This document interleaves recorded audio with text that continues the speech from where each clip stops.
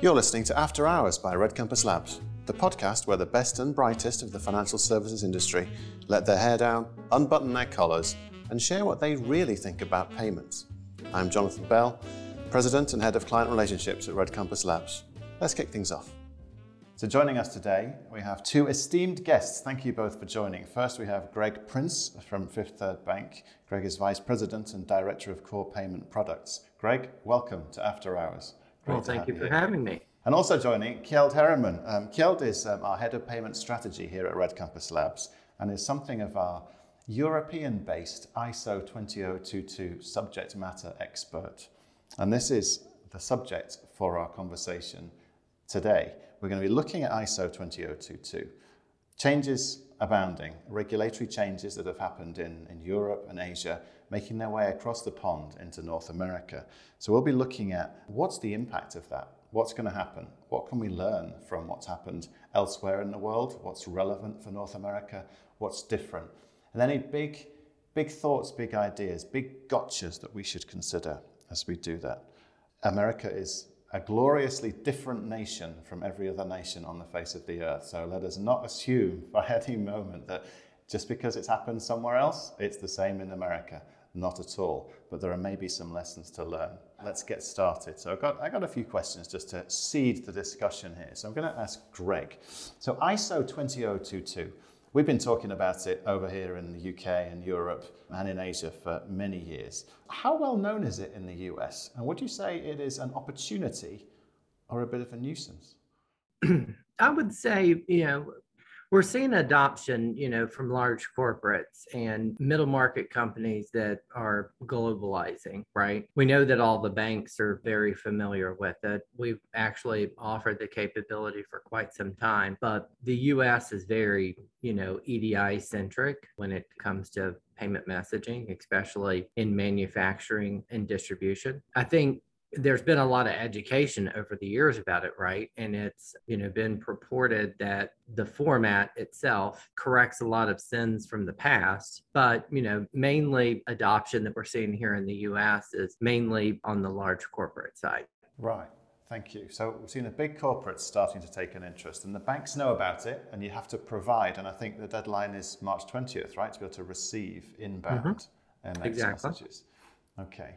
As that journey kind of begins, Kjeld, any thoughts on the European misadventure with adopting ISO? Obviously, way back when, SEPA, of course, was the first, the European, single European payments area standard. Yeah, exactly. So, Jonathan, like you said, our ISO journey started quite a bit earlier in Europe, where in 2008 we started with SEPA, where essentially all the European domestic schemes converged and became this one general European, single European payment infrastructure. So we've been using it since then.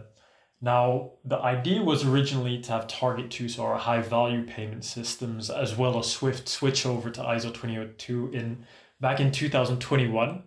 That was first pushed back by Swift for a year, back to 22, and then the European Central Bank pushed their program back to 23 by a couple of months. But it's a quite new challenge, right? So a lot of banks thought we already know ISO, we do it domestically, but cross-border, it's a whole different ballgame. There's a lot more complexity, a lot more nuance, and just the format is much richer because it's evolved since we've originally had it since 2008. And I think the big difference that we now have compared to the US and where we can find a lot of value in ISO 20022 in Europe is that our low value payments have always been ISO based, or have been since 2008. We have our instant payment scheme, SEPA Instant Payment, which has been live on ISO for the last couple of years. And our high value payment systems, as well as our cross-border payments, are also migrating to ISO. So that means it really does become the universal standard, if you will, for all banks, and it allows interesting opportunities in terms of interoperability, in terms of having an internal canonical data-rich format. Yeah, thank you. So standards, right? International standards adopted widely. I guess we've kind of seen standards adopted in the past and adopted maybe in slightly different ways in different places. Greg, just coming back to you, you talked about some of the large corporates being interested and starting to get moving with this. What are your thoughts about sort of the widespread adoption of ISO in the US? Well, if I kind of think of the US, right, like we've sort of avoided the metric system, right? So I kind of wonder on the ISO front whether we'll see great adoption across middle market and small business.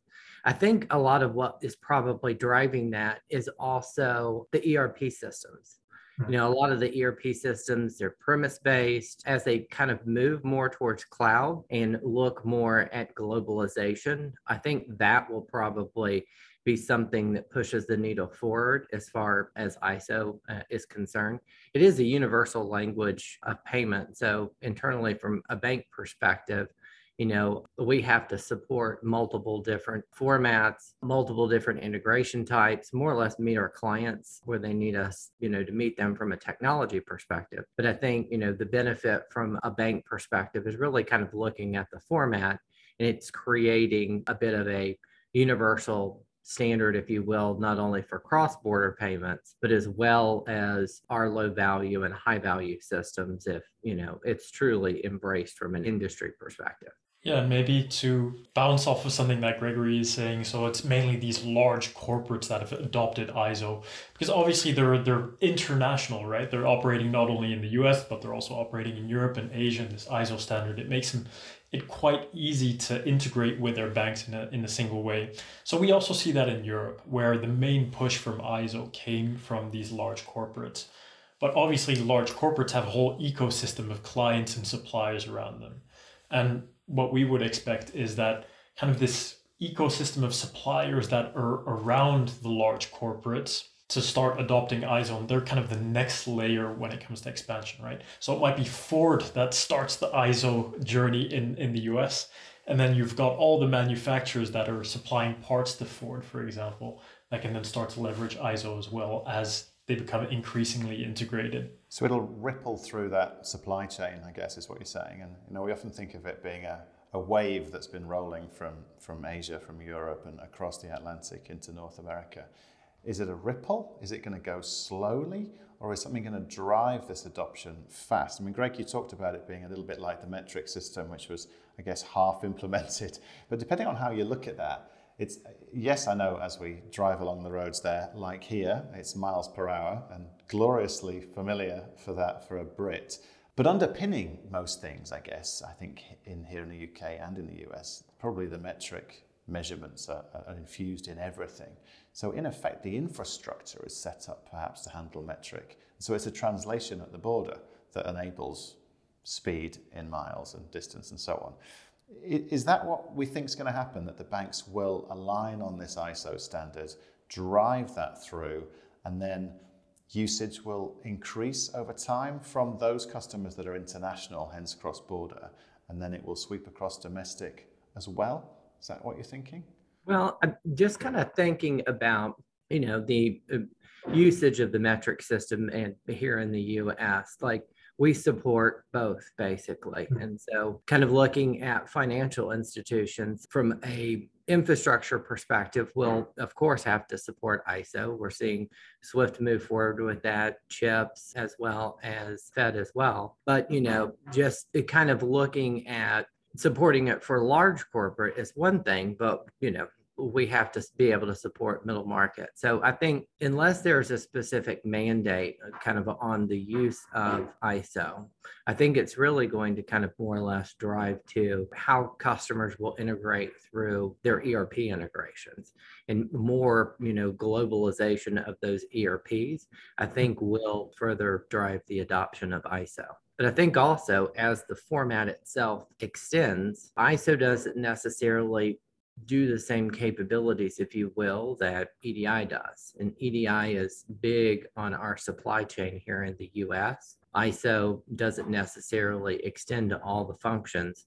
that EDI could do here locally for the manufacturer. So I kind of envision that we'll see, over time as the format adopts, more capability gets added around being able to facilitate the supply chain like EDI can. That's probably, I think, what would be the main driver as to greater adoption here in the US. So the ISO standard itself will need to expand and extend to be able to capture at least what EDI does. So it's not a backward step, right? Yeah, I would think so. I think ISO, I mean, we talked about it being richer, but it's also more structured and the information is more contextualized. So thinking about addresses, thinking about things like legal entity identifiers, and the way that the ISO adoption has been driven by central banks and by market infrastructures today has been in such a way that it allows banks to use this boundary translation and quite limited in terms of requirements, in terms of what data they need to supply. We see that shifting. So for example, the ECB is looking to make structured addresses mandatory by 2025. We see the UK, which is going to mandate legal entity identifiers in some scenarios. And that is a big advantage for banks and for market infrastructures because it allows them to capture more information and get a better understanding of their payment flows and obviously be much more efficient when it comes to sanction screening, for example. So these rich data elements that aren't necessarily being used today yet, once we see adoption being pushed by market infrastructures, by banks, it'll essentially drive down costs for banks when it comes to payment processing. And corporates that are able to provide that rich information upfront will have higher STP rates and therefore will cost less for banks to process their payments. And if we go back many years, corporates used to initiate payments using faxes, or to call their banks up. Today, you can still do that, but it's a premium product. At some point, the first bank said, this is inefficient, and we're going to start charging a premium for using anything else than EDI or file-based initiation. And I think in the long run, that's where ISO is going to head, there, where we'll see a pricing differentiation, where essentially initiating payments through ISO will be cheaper for corporates than it will be using other formats. It'll take a while to get there, and it'll take a while for the first bank to dare to do that. But I think that's when the real wave starts, because no bank wants to be first to start charging for it. But I think when the first one starts doing it, that we'll see that wave picking up quickly. That's a really great point. I know the format's very rich from a data perspective, and I think a lot of banks are struggling with that, right? The over truncation or the overpopulation of data and the truncation of data that happens, plus all the various different systems and applications internally that payments data moves to. So like as you're kind of starting on your ISO journey, right? You start to realize all the tentacles, that the payment and the format types and how that transcends across multiple different applications within the bank, OFAC being one. What's interesting too about the ISO format is its versatility. Like there's multiple different ways that you can basically communicate the same information in the format. So it does offer some flexibility, for, the corporate that may be using it. But I think that's a very interesting fact about straight through processing and really cascading that efficiency benefit, if you will, down to corporates. So I might put that in the back of my mind there. Just a thought, maybe a dumb question, but I'm the guy who gets to ask them. So we've talked a bit about corporates and how they will start to use this, particularly those of an international nature.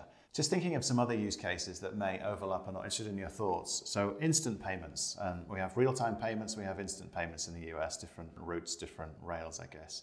Elsewhere in the world, instant payments has taken off in certain regions. I'm thinking of the India UPI example, where it's rocketed and sort of changed the way they do payments. But that's on an individual, I guess we sometimes call it retail basis, individual people, as opposed to just businesses. Is there a instant payments, real-time payments related use case that would drive this from the view that you're talking about, Greg, as being corporates? Does ISO affect your average citizen in the US doing their day-to-day? How's that going to play out? What kind of sticks out in my mind is the bill pay use case. So if I think about like consumers making online bill pay and using the request for payment capability that's inherent with the either in instant payments or RTP, to me, that really could provide applicability to the consumer where they might not necessarily know that ISO is involved behind the scenes. As we probably all know, the instant payment formats, are leveraging a variation of the ISO 20022 as a backbone for that messaging. And so I always think about, bill pay as being interesting, but I also wonder, pay by bank and kind of using that more from a retail perspective. I think there's still some that needs to be worked out more or less on both front regarding requests for payments. We're a very consumer centric country as far as like consumer protections. And I think there's, some thoughts about, how can we make something that's supposed to be irrevocable, kind of apply to consumer protections. But to me, requests for payment might be something that a consumer would use that might not necessarily know that they're really interacting with ISO behind the scenes. Exactly. And I think that has the ability to revolutionize bill pay in the process. Yeah. So ISO is essentially something that's going to allow banks to operate more efficiently and to bring down their costs as well when it comes to, thinking about interoperability and sanction screening and all of that. And it's one of the things that always surprises me when looking at the US market. It's the price of payments, especially for consumers. In Europe, retail customers don't pay for account-based payments. It's part of your standard banking package. Just like now today with telcos, you pay X a month for your package, but you don't pay per phone call or per text message anymore. So that we've gone through that evolution in Europe, and it's because we have these very efficient market infrastructures. And the ISO-based market infrastructures that we have in Europe are incredibly cheap compared to the pricing that those market infrastructures charge in the US. So I think that's going to change things in the US as well, as ISO is something that's going to act as lever to make the payments more efficient, more cheap in the US. It's going to promote financial inclusion, and it's going to allow people for whom account-based payments today were quite expensive to take part in that ecosystem a couple of years down the line. Interesting point there, Kjeld. So it comes down to standardizations, cost reductions for the bank ultimately, which can be passed on as cost reductions to the customers. The customers can get their money moving instantly, quicker, straight through processing. All of these things open up opportunities, I think, for the bank to provide additional overlay services. Just back to that point we talked about briefly, I think you mentioned the data. So it's a rich message structure. And as that data starts to flow through the bank, a real opportunity, Greg, for banks such as yours at Fifth Third to really get to know what's going on with those payment flows, what your customers are doing and what their needs are, and then an opportunity to provide more services to them as a consequence of processing the ISO messages, would you say? Yeah, I mean, banks are rich with data, but banks also kind of have a bit of a challenge where all the data has been basically siloed because each one of our payment rails is basically speaking a different language. And so I think from an ISO perspective, being able to provide some commonality in that data format, I think we'll be able to more easily unlock the value that's really in our payment flows. There's a lot that you can really tell around what a consumer is paying, what a corporate is paying. And if, we can unlock that data to provide more business insights, to our corporate customers, or more spending insights to our consumers, to me, that's really the value in a financial institution. We have access to kind of both sides of the transaction and can really leverage that data to both help the financial futures of our consumers as well as, our corporates in running their business. Yeah, brilliant. Thank you. Yeah, exactly. We're getting close to our time now. So just to kind of close out the conversation, if I could ask you, Kjeld, to just share a couple of things that maybe have been learned in Europe and around the world that would be potentially relevant for Greg and his fellow Americans. And then Greg, you get the final word to say, Kjeld, that's a load of rubbish. That doesn't apply to us. We don't care about that European nonsense. Kjeld, go first and then we'll tear it to pieces. I like the word that Greg used, tentacles. And I think a lot of banks underestimated the amount of tentacles that these ISO programs had and the amount of systems that they touched on. I think there's also a question of, do you go for a tactical approach, looking at boundary translation, but keeping your canonical formats in kind of your legacy formats, shielding your payment engines from that complexity? Or do you go for a more strategic approach and kind of make ISO 20022 your common reference data model and essentially use that to get customer insights. And I think with the constrained budgets that there were, a lot of banks opted to go for tactical solutions, which in the long run might not always be the best investment. It might make more sense in the long run to go for a more strategic one. And I think in the US, you're facing a similar type of situation where there's a lot that's happening in payments. You have on one side ISO 20022, you have instant payments or real-time payments, which are starting to get more and more traction. You have open banking, which is starting to pick up in the US. So it's hard to kind of focus, but I think it starts with building a common data model, and ISO 20022 is a great place to start. So it's convincing management, I think, to invest in ISO 20022 as canonical data model and building everything around that, even though it's more costly than doing truncation. I think that would be a key message. So do it right from the first time. Greg. I would completely agree with that. And I think, there's just so much change kind of going on in the payments landscape, I think, both internationally, and here domestically. That's a very important point for financial institutions to understand, is this is really the time to think strategic. It's very easy to kind of get caught up in the tactical point, but I think there's also a lot to learn, when we look at our partners across the pond, so to speak. What is the lessons learned that we can kind of understand when we look at Europe and other market infrastructures that have adopted this sooner? Probably some pitfalls that we can stay away from, but maybe some things that we can improve on here in the US. Sure, absolutely. Well, great. Well, thank you both. We're just about reached the end of our time. Thank you, Greg, for joining us and sharing your thoughts and insights. Look forward to continuing the conversation with you, including at NACHA in a few weeks' time. Kjeld, thank you for your European experiences and insights too. ISO's coming. It's coming.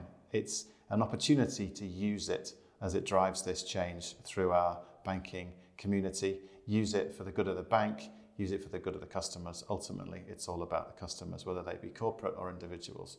That's what we're saying from this particular conversation.